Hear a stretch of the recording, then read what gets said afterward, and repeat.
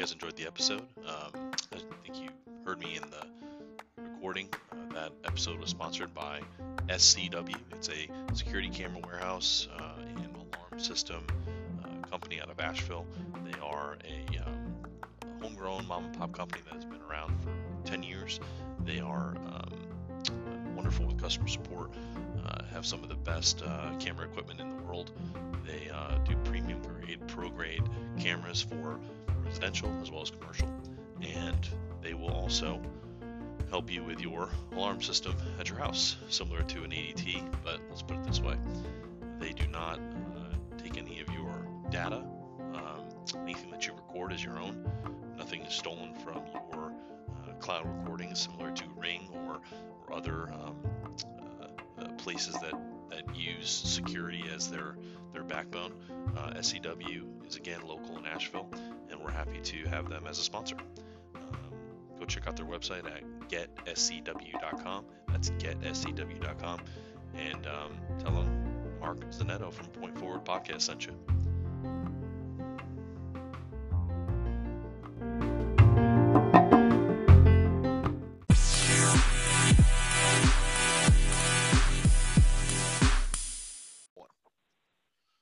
All right, welcome to episode 3 of the SoCon Sessions. I'm your host, Mark Zanetto. My co-host, John Hooper, is on the other side here.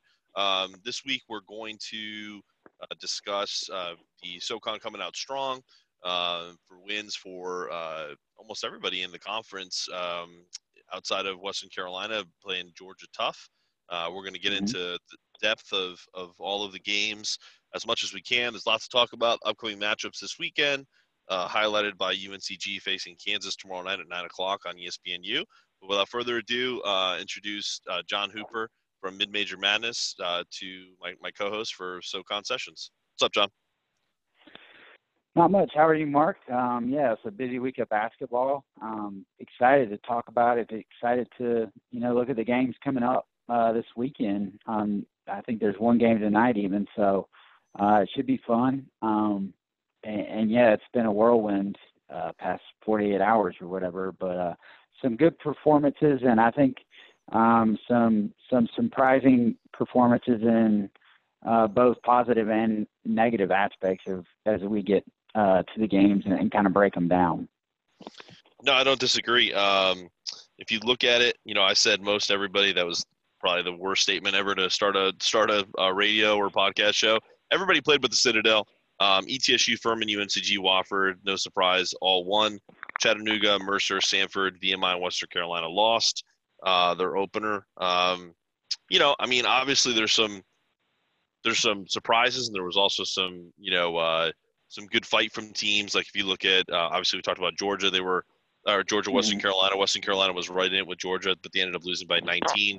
Kind of reminds me of the Kentucky UNCG game last year where, everything was kind of even until one team kind of outlasted the other. That score is not really indicative. Wish they could have kept it to 10 because that helps the net ranking, if you will. What else?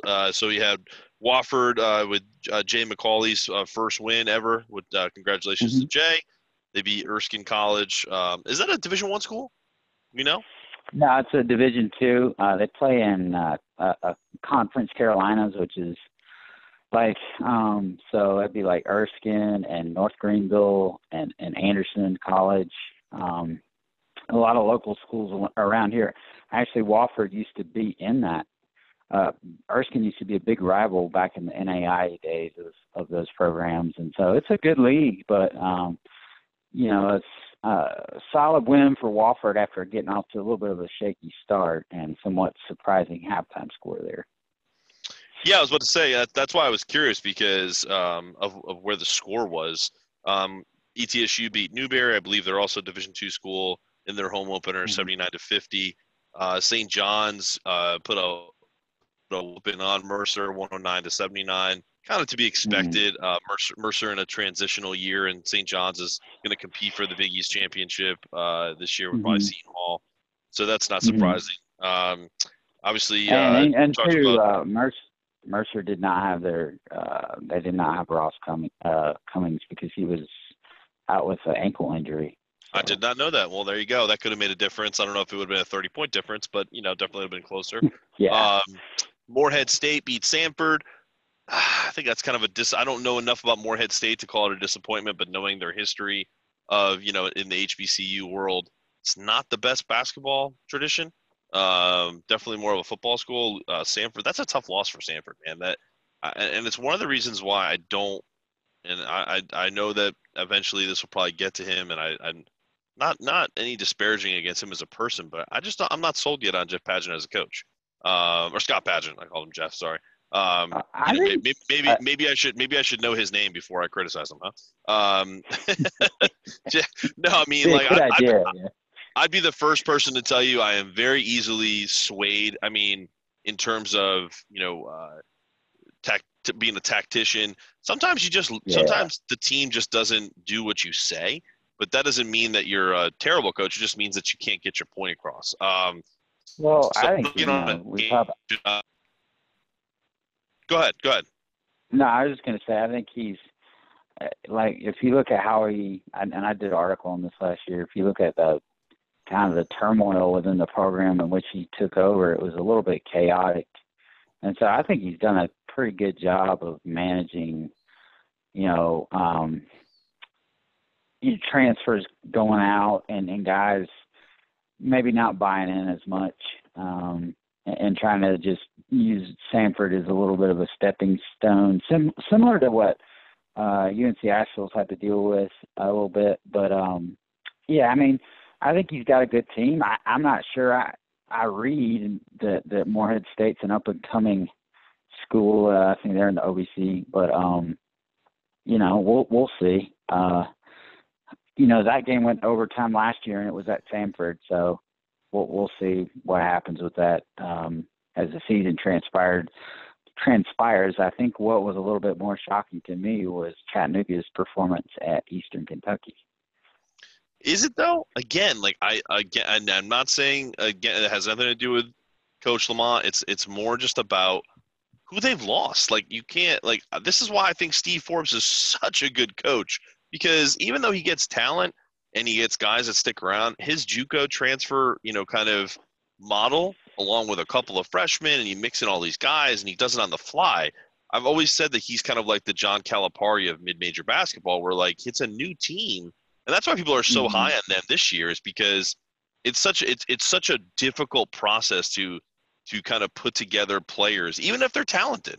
In the situation that you want them to play with chemistry, and that's where I just don't see, in particular because of his experience as a coach, Chattanooga really gonna. I don't think Chattanooga's gonna do much this year, and I hope I'm wrong. I want the SoCon to be strong top to bottom. Yeah, I mean, I look at the transfers that they got. I guess there's Matt Ryan from Vanderbilt, Trey Dooms. I think Dooms is a very good athlete. I think, I think the guy that's kind of been a disappointment for me for them has been Ramon Viola. Coming from Arizona State, you'd have thought he'd have been an impact big man in this league, right. And really he's yet to emerge from what I would have thought would be a league that he could maybe not dominate, but have some success in, and a good comparison was Guerrero last year at Samford. I wouldn't consider him a dominant big man, but he had success and he was a good player and he affected the game. I don't feel like, Viola has done that at Chattanooga, and, quite frankly, I think he's been a bit of a disappointment. But, and I think the same things have plagued Chattanooga under Paris, and that's going long scoring droughts for them have been a problem, finding points and when there's a little bit of adversity. You know what though? That's the difference between where certain programs are. Like for example, I'm a homer, but going to the UNCG game against A&T, the big question going into that game, I was doing the pre and post and talking to some coaches prior to the game. Where's UNCG going to get their points from? No Alonzo, no Demetrius Troy. You lose your backcourt. The offense flowed through Francis for almost all 4 years. where do you go, right? And Mm-hmm. the answer was you play suffocating defense and you get transition points that come in bunches, and you struggle in the half court a little bit, but because of the way your makeup of your team is able to score in an unconventional way, that helps Mm-hmm. against teams that are not that good. Like and North Carolina A&T, really athletic team, just struggles. I think the coaching staff knows what they have. Mm-hmm. Over there in the MEAC, they have a chance to get better, but that was my interpretation from UNCG. They're going to get scoring by committee. It's going to be fast break. It's going to be breaking down defenses, kick out threes, stuff like that. It's not going to be, for example, like if you had Ross Cummings on UNCG right now, they would probably run some sets for Ross coming off of screens. You're just not doing Mm-hmm. that. And the guy that they could do that with, Michael Hewitt Jr., still had 4 threes Mm-hmm. last night or 2 nights ago, and it was in transition. Mm-hmm. So they're going to do that, and I think that's something that Chattanooga might want to learn from in that respect. Is look, we don't necessarily have a guy we can run offense through, but we do have athletes. We do have guys who can put pressure on the ball, and that's not easy. That's easier said than done, right? Hey, if I said Mm-hmm. to you, John, hey, let's do the most difficult thing possible, and it'll lead to success. It's not always the best. It's not always the easiest sell, right? Well, yeah, that's true, and I think unless you know what you're doing, like Steve Forbes, you shouldn't just go out and grab a bunch of transfers. I mean, it's Can be one thing to toxic for try. sure. It's one thing to go out and see, like Steve Forbes knows the landscape of what he's doing, like, Right, right. and so I don't think they didn't take a bunch of JUCO transfers at Wisconsin when Lamont Paris was there. So, like, what makes it? There's not a quick fix. Like Coach Sure. Ritchie says all the time, so many coaches out there, and he's not being specific for any coach, but he was like, if you look at, they just try to fix it right away. You lose a great player like Matt Rafferty or Francis Alonso. It's easy to just go out and just try and get somebody. Oh, we got to replace this guy, but that's not. Sometimes coaches maybe. I think what he's saying is they go too quickly and they try to fix everything when you don't need to fix. It's nothing you need to fix. It's just something Right. you need to You just need to adapt and figure out it's a different team and a different season. It is more what he was saying. Okay. And so I would add to that. Let's dive into the teams that we're the most familiar with, just based off of proximity. And you go first. Talk to me about. I read a couple of your tweets about Furman and how different this team looks from an offensive standpoint. Give me your first impressions. They have probably had the toughest opponent of anybody in conference that won a game. Mercer Yeah. obviously probably had the toughest opponent in St. John's, but they lost. Mm-hmm. So Gardner-Webb Yeah. NCAA tournament team gave Virginia a scare for about 14 minutes last year. Mm-hmm. Tell me about that game. Well, it was interesting. It was a good atmosphere. I didn't realize they hadn't lost at home in 2 years, or like in It's a good 14 team. games It's a or good something. squad. Yeah, and well coached.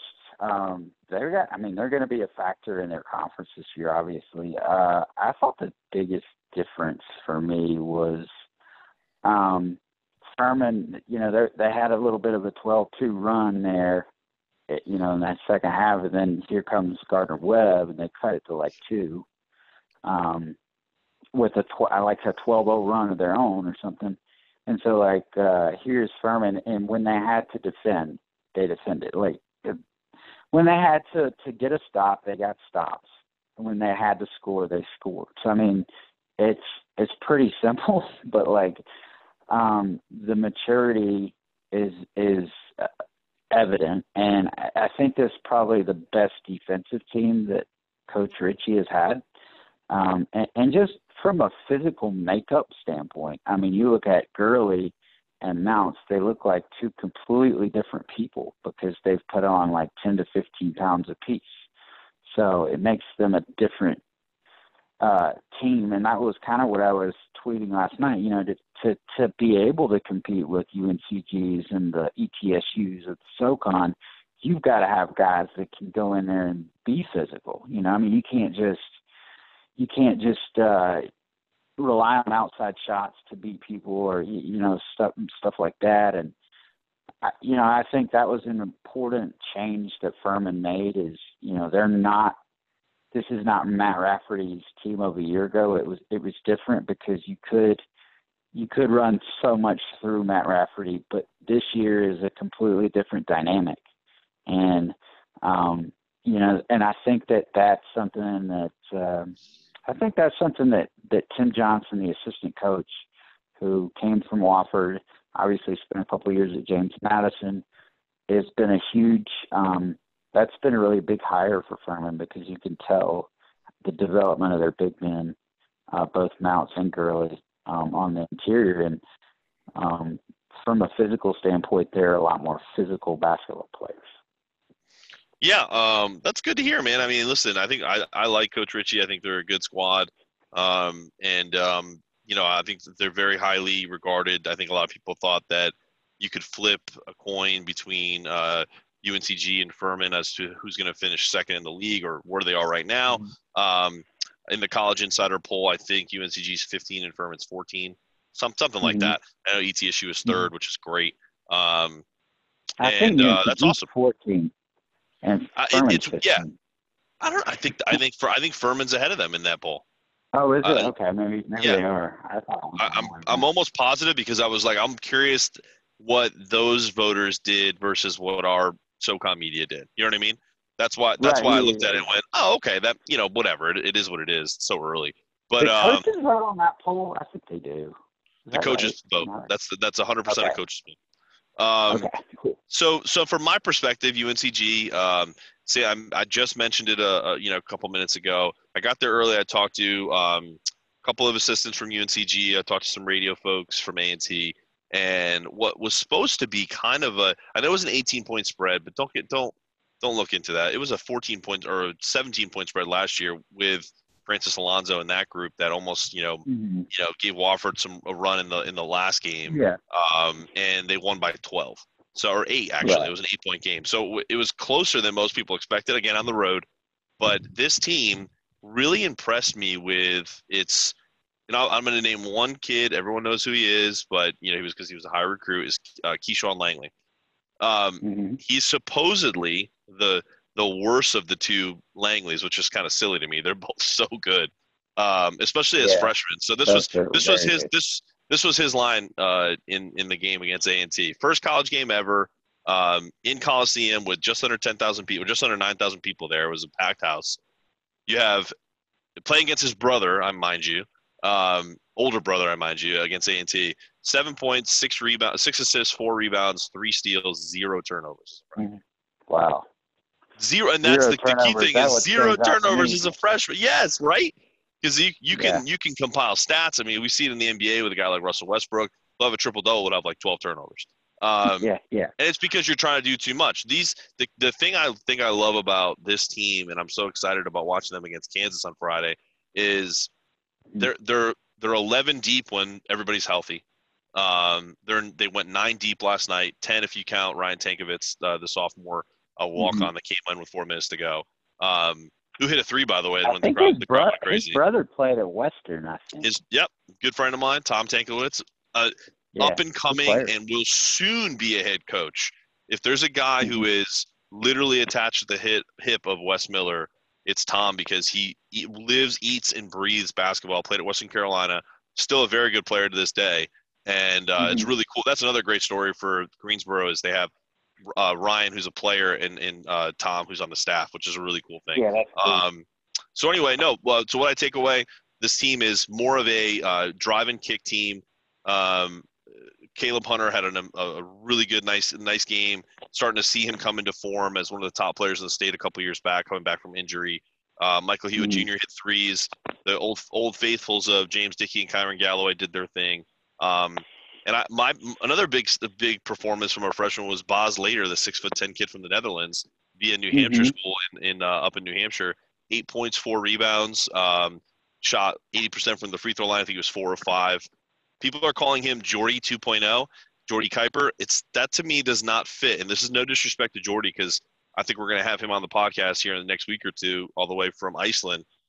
I love Jordy's like a brother to me, and everyone that is a fan of SoCon basketball, especially ETSU fans, got a really good liking to Jordy because of how good a guy he is.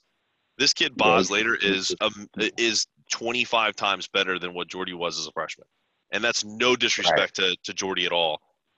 So it Mhm. really is an encouraging start for a kid who, when you see him, he's so slight a frame. You think he wouldn't be tough. He was pretty tough under the boards. I think it's a nice find and a really good pickup for Coach Miller and the staff. So really like the way they played. Defense was suffocating. The thing that one of the coaches from UNCG said is where we're going to find our extra points is by making point guards quote unquote tap out because of how much pressure they can rotate on the ball between Malik Massey, the Langley twins, and Isaiah Miller. So you have 4+ Mhm. defenders that are going to, and they have a lot of fouls. So you can really be Right. aggressive and dare an official to call a foul on you, Mhm. and go from there. And one last thing on UNCG, and then we'll move on to ETSU in Wofford and Jay McCauley's first win. Um, Dorico Williams has not been cleared by the NCAA clearinghouse. He is not Okay. redshirting. That's something that's been floated out there. I think kind of ridiculously by some fan Yeah, sites and some other I Bleacher saw that. Report stuff. There's no truth to that. If you saw the live post game that I posted of Wes live on Twitter with his Mhm. post game, you could tell he's visibly upset with the NCAA's decision, not only to not clear the kid, but that process is the That process. You can't. taking so But much time. It's taking so much time. Yeah. but almost Um. it's less about that for I think for Coach Miller. It's more about he's not even allowed to sit on the bench. This is a kid who's been in school. He's going to class. He's been pre-practice with the team until he was told not to, right? So Yeah. this kid should still be allowed to maybe not dress, but sit there in his sweatsuit the way Muhammad Abdul Salam was because he's injured, and Kobe Right. Langley, Right. Right. and hang with his teammates, not be behind Mhm. me in the front row, cheering them on with popcorn. That's silly. And it's not. Right. Right. He's Right. the kid's not broken up about it because I think he knows he's going to play at some point, maybe in Yeah. January. But and to quote Wes, I don't know what that does That's kind for of the a. enhancement of a student athlete. What does that do? It's ridiculous. It sounds like a little bit of a petty rule to me. A I hundred just percent. judging from an objective point of view, I don't see why there's a big problem if a kid, If wants to sit on the bench. I mean, if he's yeah, not going to play, what's the big deal? I mean, I he's a just part don't. of the. Yeah, I It's don't not get like it. he's not a part of the team. So it's, it's. I mean, that's where I get into my whole NCAA rant that Ugh. um, it's just like, okay, so now you're gonna, and this is the thing. It's like a double standard. So you're gonna say it's okay for athletes to get paid. Well, that's fine, but and then you're gonna say it's not okay for somebody to sit in street clothes on a bench. Like, Yeah, how it's do you ridiculous. It's ridiculous. how do you regulate? It's a ridiculous rule, and on top of it, not to go off too much on a tangent, but it has nothing to do with for everyone out there that thinks I'm a homer. If Coach Forbes had a player who we thought was a dynamic recruit who had trouble getting through the NCAA clearinghouse, and he was sitting in the front row of Freedom Hall with the fans, that's a travesty. If it happens at Furman, if Anthony it happens Tibble, at Wofford, yeah, it's right, stupid. It's just a dumb. yeah, Listen, it's as dumb as when you're watching NFL football or college football and they say, "Oh, that's not reviewable." Because it's a judgment call. Everything right, else is reviewable exactly. except for the Except the for the hardest judgment call, calls. Right. So to me, or like this is one of adults those. in basketball at Right. the end of There the are some game. things they've deemed unreviewable, and this is one of those situations where it bothers me to no end that a kid who is being given a scholarship and given an opportunity to play basketball not only has to go through this whole transcript thing, which is not his fault. Number one, Mm, it's the adults in the administration of the schools he's been at, and now he's penalized for it even further. But anyway, that's here nor there. Let's yeah. move forward. Jay McCauley gets his first win, against Newberry. We Hmm. talked about that quickly. Really happy for Jay and that staff. Yeah. Greensboro native Isaiah Bigelow gave them a nice little boost. I think he's going to be a really good player for Hmm. them. What'd you think?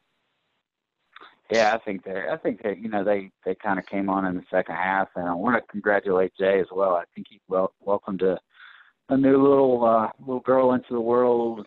Oh, Maybe that's right. yesterday. Yeah, Yeah, that's so I also want to that's great. send our congratulations to him, of course, not only on his first win, but for his little girl. So yeah, that was it was funny. I was joking with a couple of people that I talked to from Wofford, Matt Vaughn. I don't know if you've seen him on Twitter or not, but we were like, I wonder, if your first game and then your wife's pregnant and she's in labor or whatever. It's like, how could you be any more nervous for like both situations? I mean, it was just kind of a funny dynamic, but it ended up working out pretty good for him and really good for him. And I would say, I had Nathan Hoover. I think he's one of the best players in the Southern Conference, and I totally agree. I would have had him first team, on my first team or whatever. And I just am impressed how he moves off the ball. I'm impressed at the things he does without the basketball as much as I am with what he does with the basketball. And for sure, for me, I think he's the key to their season. I think one of the keys is that, he knows he's not Fletcher McGee, but at the same time, he is the go-to guy now. He's the guy that's got to make big shots in big situations. And he has the luxury of having a point guard in Storm Murphy who has made some big shots in big situations and is a guy that's shot over 40% from three last year. So they've got some good shooters. And I think you mentioned Bigelow as well. I think when their big men start to come around, and Isaiah, obviously that redshirt year helped him much like it probably, and I know it did help Noah Gurley coming into last year. Mm-hmm. That's going to be huge for them. And I think as he develops, as the season goes along, by the time they get into conference play, he's going to be a big-time factor for them, because that was kind of the question mark with them losing Cameron Jackson. I even think more than losing Fletcher McGee. No, I don't disagree at all. I'm just happy for Jay. Obviously, congrats on the new daughter as well. I did see that on social media, so good for him and his wife and family. The interesting thing for me is with that team is interior defense, interior scoring. Because listen, the way basketball is played now, that's what made Wofford so special last year, is having a guy you could dump it down to, but also kick it out. If you look at the highlights of the finals last year, when UNCG was up early and kind of got the score chipped away, they went to Cameron, and even though Cameron Jackson, even though UNCG was trying to not double him, eventually your instincts start to kick in as a player. It's like, oh shit, this guy's scored the last 10 points. We got to get down there and put a hand, and then they kick it out, and that's how Nathan Hoover got hot, and eventually Fletcher got hot, and then it was all she wrote. So that to me is the interesting kind of situation for any team really, but for them in particular because of the way some of those players have flowed through the offense when they had Mike Young. Also, by the way, even though this is a SoCon podcast, congratulations to Mike Young, 300th win and a nice road win against they played it was Virginia Tech. Clemson. They played Clemson. That's right. Good call. I totally blanked on that, but I saw the highlights. Happy for Coach Young. Not a better guy out there, and former Wofford coach cashing in on a lucrative contract with the Hokies to go home and coach in the ACC and winning his – dude, how cool is that? You win your 300th win, you get your first road win, and you get an ACC win right off the bat. Couldn't be a better start for him. Yeah, that's awesome. After much. He actually got to schedule Clemson this year because they wouldn't schedule him at Wofford.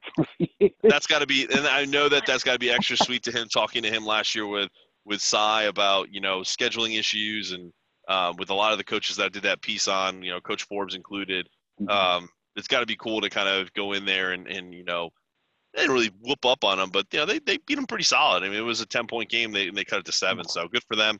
Yeah, you won't find a better person out there than Mike Young. I mean, good dude. Person. Yeah, he's awesome. But yeah, so and then look, this is the way I don't know how I'm not trying to just not include some of the teams that aren't winning on a regular basis in the SoCon, but that's all that people really care about. No disrespect to Sanford, Chattanooga, Western Carolina fans. We're going to give you your love. We're going to have your coaches on at some point. We're going to have your players on, especially when they have good games. But early on in the season, it's really going to still be about the Big Four. I mean, I don't disagree with that because, now we go look at ETSU, the prohibitive favorite in the conference, and they put a whooping on Newberry, and even though it's a Division II school, They look strong. They did get one. They got a good diagnosis, but Joe Hughley's out.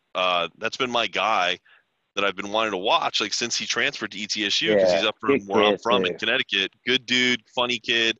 Hope I think it's now 3 weeks prognosis versus they thought it might have been Hmm. half a season. Yeah, So they that's good. thought it could have been much worse. I mean, Right. some were saying it could be most of the season or whatever, but that is good to hear. And I guess that news probably just filtered out in the last couple of days because I think that scrimmage or that exhibition was Friday. I want to say it was maybe it was Yeah. last Yep. week. Yep. And so great to hear that. And what the biggest thing I saw for East Tennessee State last night is how good they played as a team defensively. I thought I was really impressed with Bo Hodges. When he's healthy, he's a different kind of player.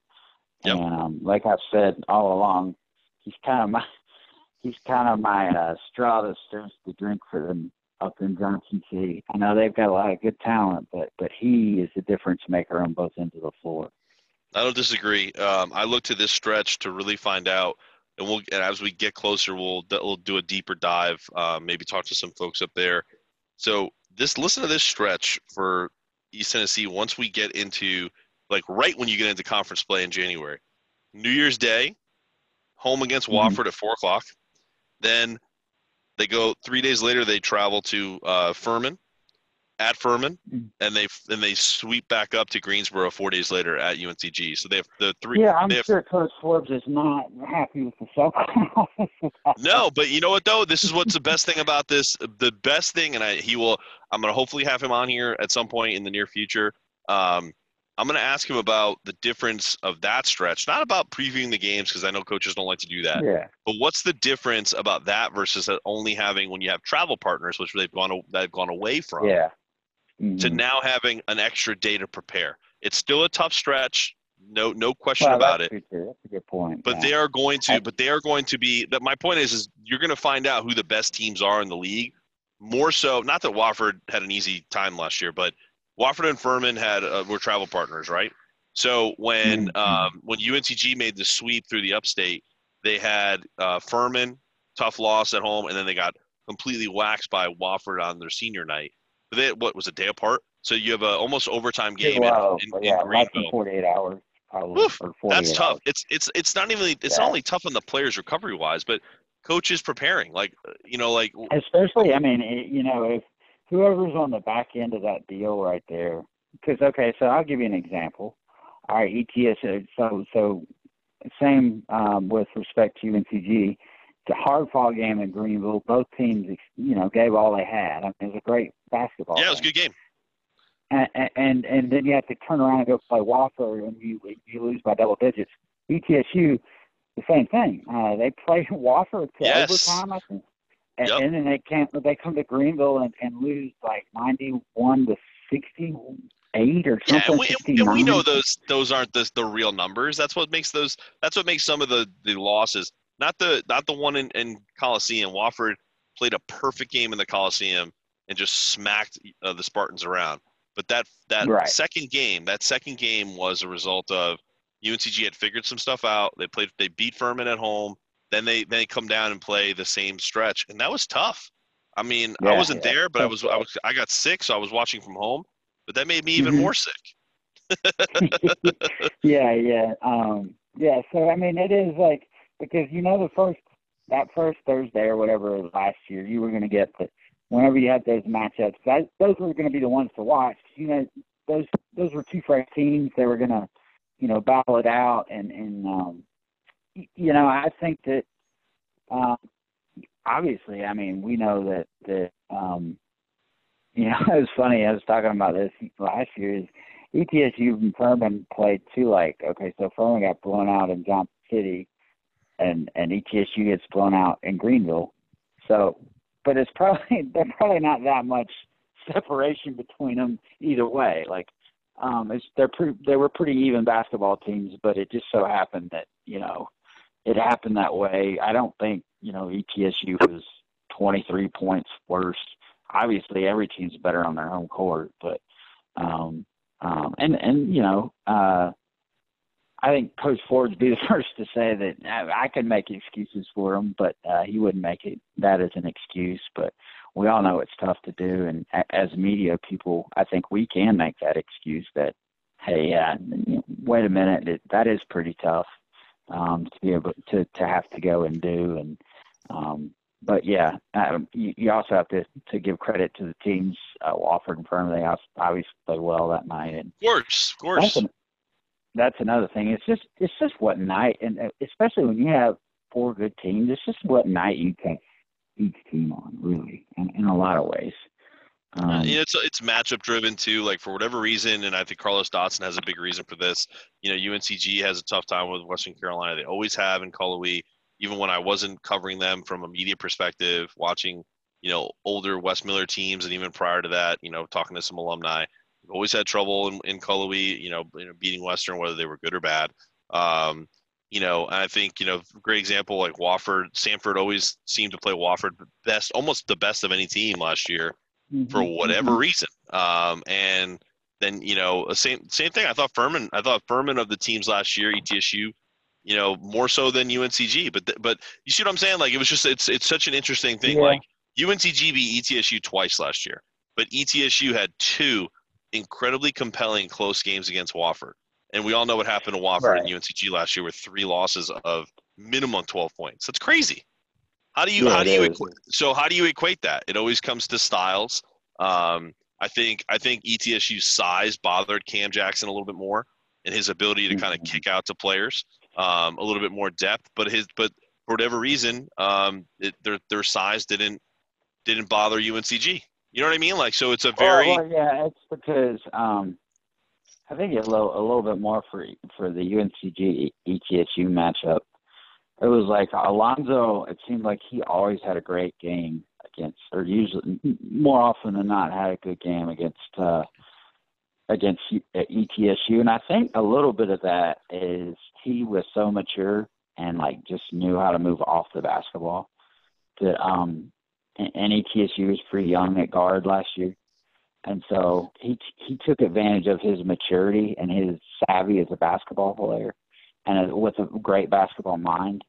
I think that was probably the difference in those 2 that UNCG won was their experience and maturity at the guard position. But then you got Allegri coming off the bench and what do you have, 5 threes up there or something? So the game in Johnson City was a perfect storm for, and honestly, if it wasn't for Trey Boyd having a personal 9-0 run, ETSU loses that game. That was crazy too.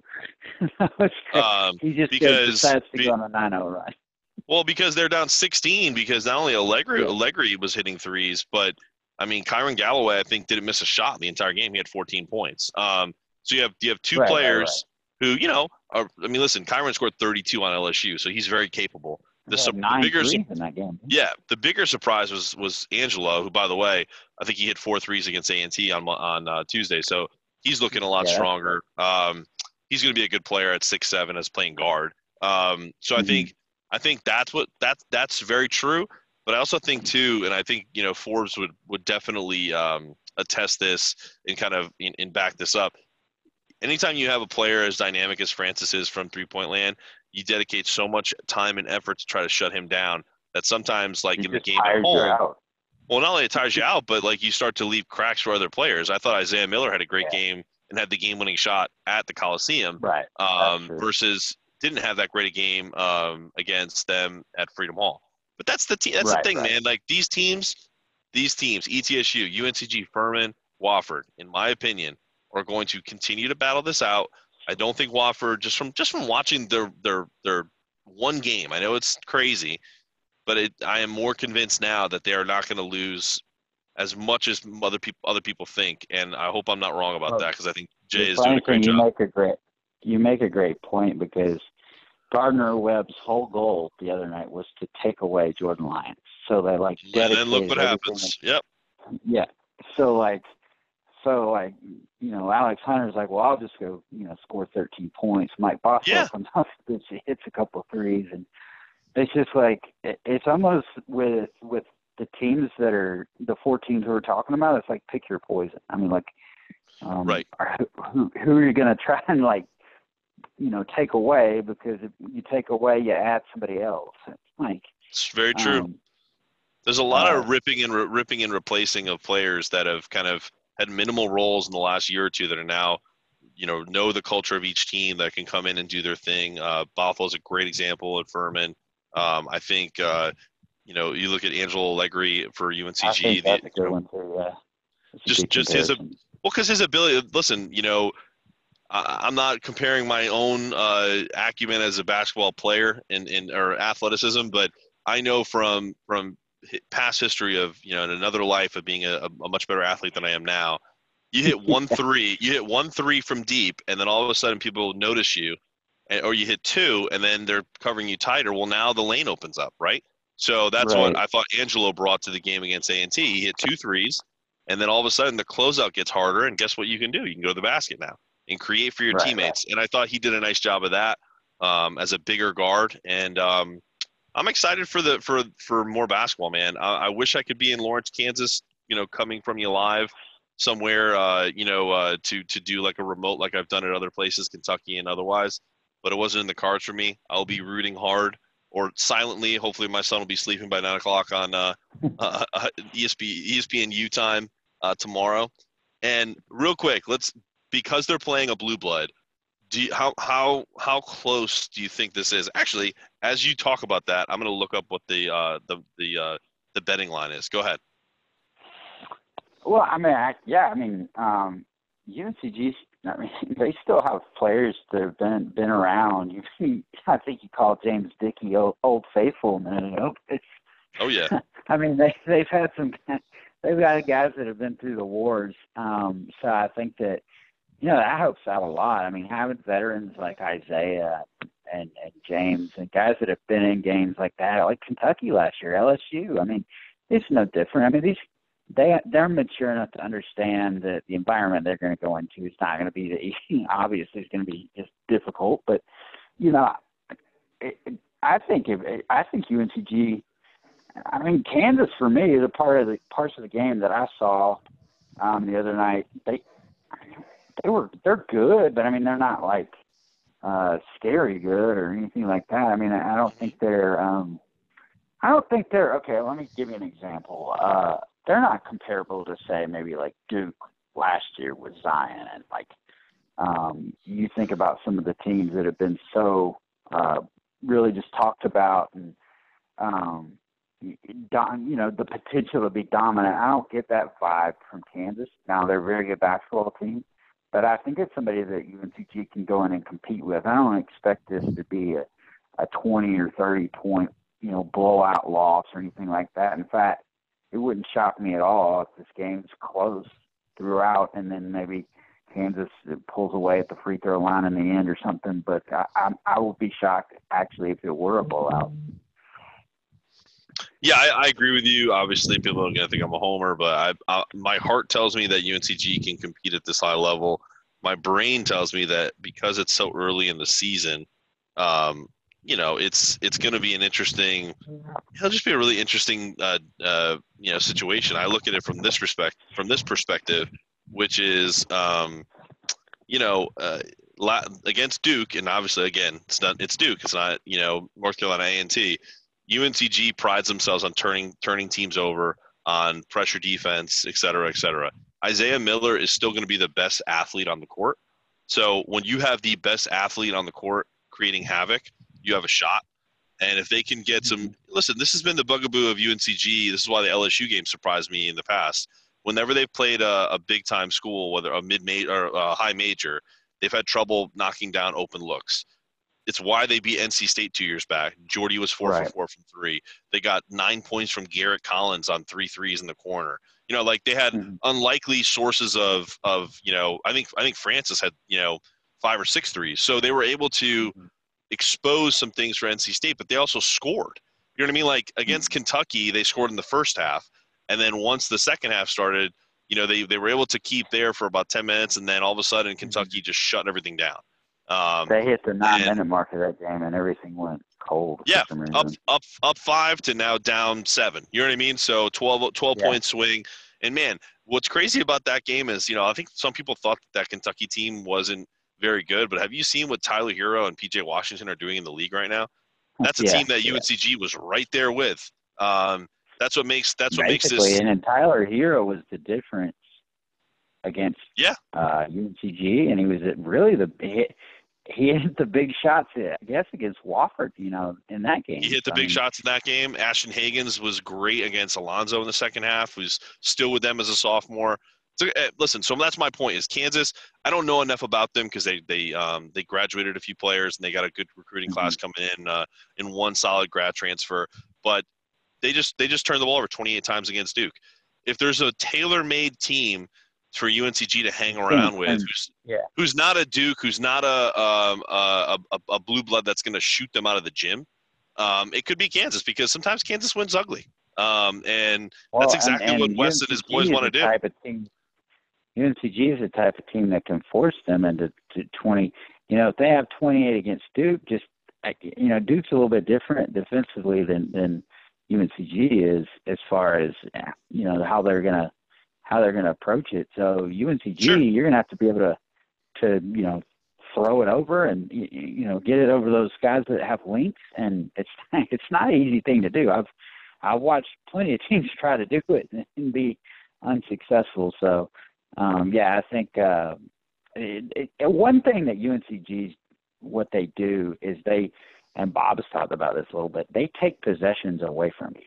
Yes. But because they it's not necessarily that they always get a steal, but they force you to slow it down enough that it takes one or two possessions away from you that you might have against another team, or maybe 3 or 4.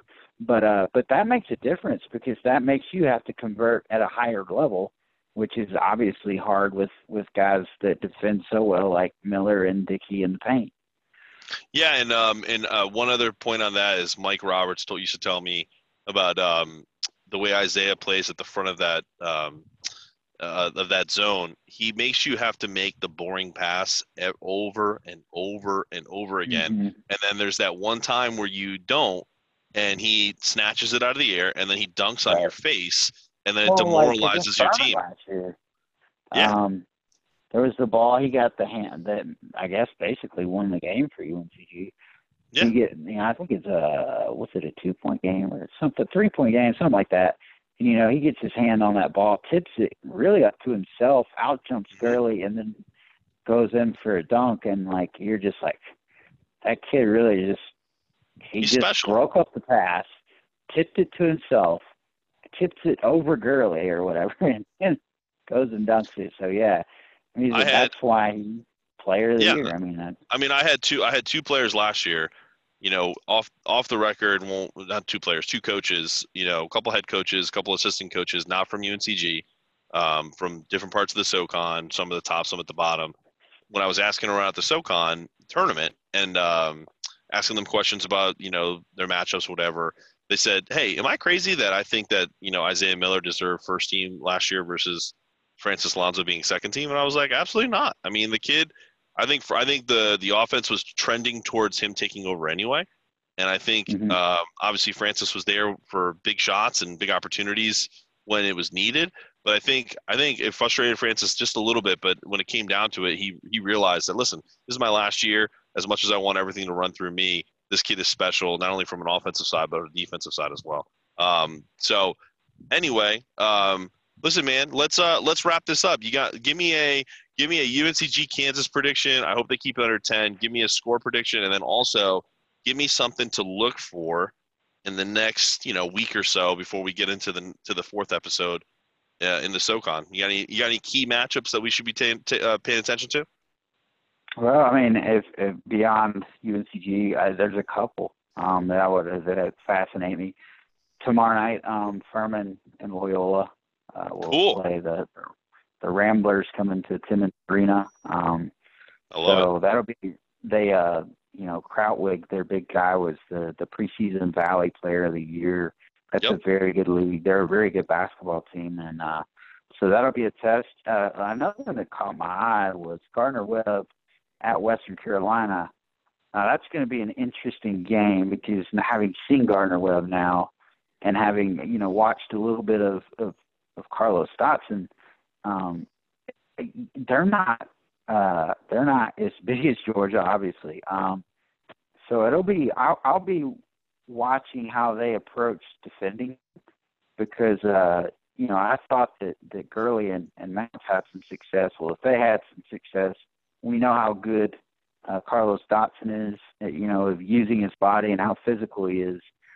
So that'll be an interesting matchup. And I'll also be fascinated to see how they defend Perez, the shooter for Gardner Webb, that can just get on a roll and really hit a lot of shots. And the other all-conference guard they have, Nate Johnson. So that's one that caught my eye. And my score prediction for UNC Greensboro and Kansas, I'm going to go Kansas. Let's say 68. UNCG 59. Dude, if that's the score, if that's the score, then I think some UNCG from an analytics standpoint would be very happy. I was just saying that if they can keep this under 10 throughout for a loss, it's a moral victory for them in the SoCon based off of how potentially getting a second bid into the tournament, because the losses they had last year, they were able to keep the LSU game at 6, and they lost 97-91, which was clutch. But that Kentucky game, Kentucky game got away from them late because West tried to press and try to get some extra possessions, and that turned into a free throw shooting contest, which Kentucky obviously won. So it was like 77-61. Anyone was there. I was there. That was not a 16-point game. So if they any of these teams, ETSU plays Kansas. I know there's some other bigger games. Those two always stand out because they play the same team. They also play LSU, I think ETSU as well. So anytime that you can keep a loss in a conference that is looking for a second bid under 10 against a high major, top 10, top 20 opponent, it's going to help the conference immensely. So let's look for that. Hopefully that will happen. And let's hope that next podcast that you and I do, we're talking about UNCG with the biggest win in program history, biggest win for the SoCon in many years, which would be awesome. Mm-hmm. Yeah, that'd be it. That would be, and especially huge. To think about it, if you had that happen, you'd have, so 2 years ago, Wofford beat North Carolina. Last year, Furman beat Villanova. Yes. And this year, you have UNCG. Either or, whether it's ETSU or UNCG. Or ETSU. You could literally pick off 3 of the best college basketball programs in the nation in 3 consecutive years. So. And no disrespect to any of the other wins, but like Jeff Goodman has picked Kansas to win the national championship this year. Just that's right. So I'm Wofford almost beating Kentucky last year. I mean, they beat South Carolina by 20, but no one was picking South Carolina to do anything last year. Still a great win, but let's pick off one of these big boys that has a chance to make the Final Four and really show this committee that, given the opportunity and the right seeding, that a UNCG, an ETSU, a Furman, even a Wofford this year can make a run past the second round. That's what I want. I'm more convinced that after we saw what happened with Penn and Alabama the other night, why can't Furman go down there and do that? They definitely can, and they probably will. So. But yeah, there's a chance. There's a few games, and Kansas is not the only one. I mean, who is it? You guys got NC State, is that right? At your place? At home, yeah. So there's several opportunities here that I think there's an away game at Vermont, which is a really highly ranked mid-major. Wes said this his first coach's show. It's the hardest schedule they've ever had out of conference since he's been here, based off of just due diligence over the last few years, trying to get some people to kind of really commit. Vermont's a very good program there. That Lamb guy they got up there is a very good player. Sure. So I'll be interested to see. That'll be a fascinating matchup to watch. For sure, man. Different styles. Yeah, and like I said, I think at Mid-Major Madness we had them pretty highly ranked in our polls. So for sure, that would be a great non-conference win for the SoCon. Well, listen, thank you for taking some time to be my co-host again. I really appreciate it. We'll definitely convene over the weekend when some of these teams have played a couple games, got a couple games under their belt. And if UNCG is winning against Kansas, don't be surprised to see text messages from me with expletives that I won't use on our SoCon sessions. Okay. Well, All right. I hope I do. I hope I do see some of those, and I hope that UNCG can bring home a win for the league, and that'd be we would immediately get some publicity for that. I'm sure. I'm no doubt we will. So. Wouldn't it be awesome if UNCG and ETSU beat Kansas this year? That would be effing amazing. I want that so much. Like, I hope ETSU beats LSU too, but it would be so cool if the top 2 preseason picks in the SoCon said, "Oh yeah, you guys only want to give us one bid last year. That's cool. We'll go beat national championship contender Kansas, and we'll take care of business on our own. And if you don't recognize that we beat them in Fog Allen Arena, then I don't know what else you have to do." But anyway, and then Furman could take down Auburn, and then you'd have a third straight year where SoCon team is taking down a Final Four team from the What if Wofford beats Duke? Duke? Let's do this. Sure. Come on, baby. Why not? Heck, Wofford's got enough shooters. Listen, Wofford's got enough shooters to hang with that Duke team. It's just a matter of can they stop their interior players? That was my question. Yeah, from what I saw, the tougher of their 2 matchups is going to be North Carolina. I like their matchup against Duke. All right. With the guys you heard it. You heard it here first. Multiple upsets for the SoCon. We're calling for it. And if they don't win, well, whatever. All right. Hey, good talking to you, brother. And we'll see everybody that's listening. I appreciate everybody that's listening. More content to come. Hopefully, we'll do some video stuff too. We're just doing the audio right now. It's just easier for us mobily. Or with mobility. But if I do any coaching interviews, guys, I am going to try to do a side-by-side video of Jay and myself, or Coach Forbes, or whoever, Coach Miller at UNCG and Richie and whatnot. So we'll try to get that going. And if John can be in on that too, we will definitely have him in and for a different perspective. So John, thanks so much, and everybody that's listening, thank you for listening to SoCon Sessions episode 3, and we will see you next week. Yeah, see you next week. All right, thanks.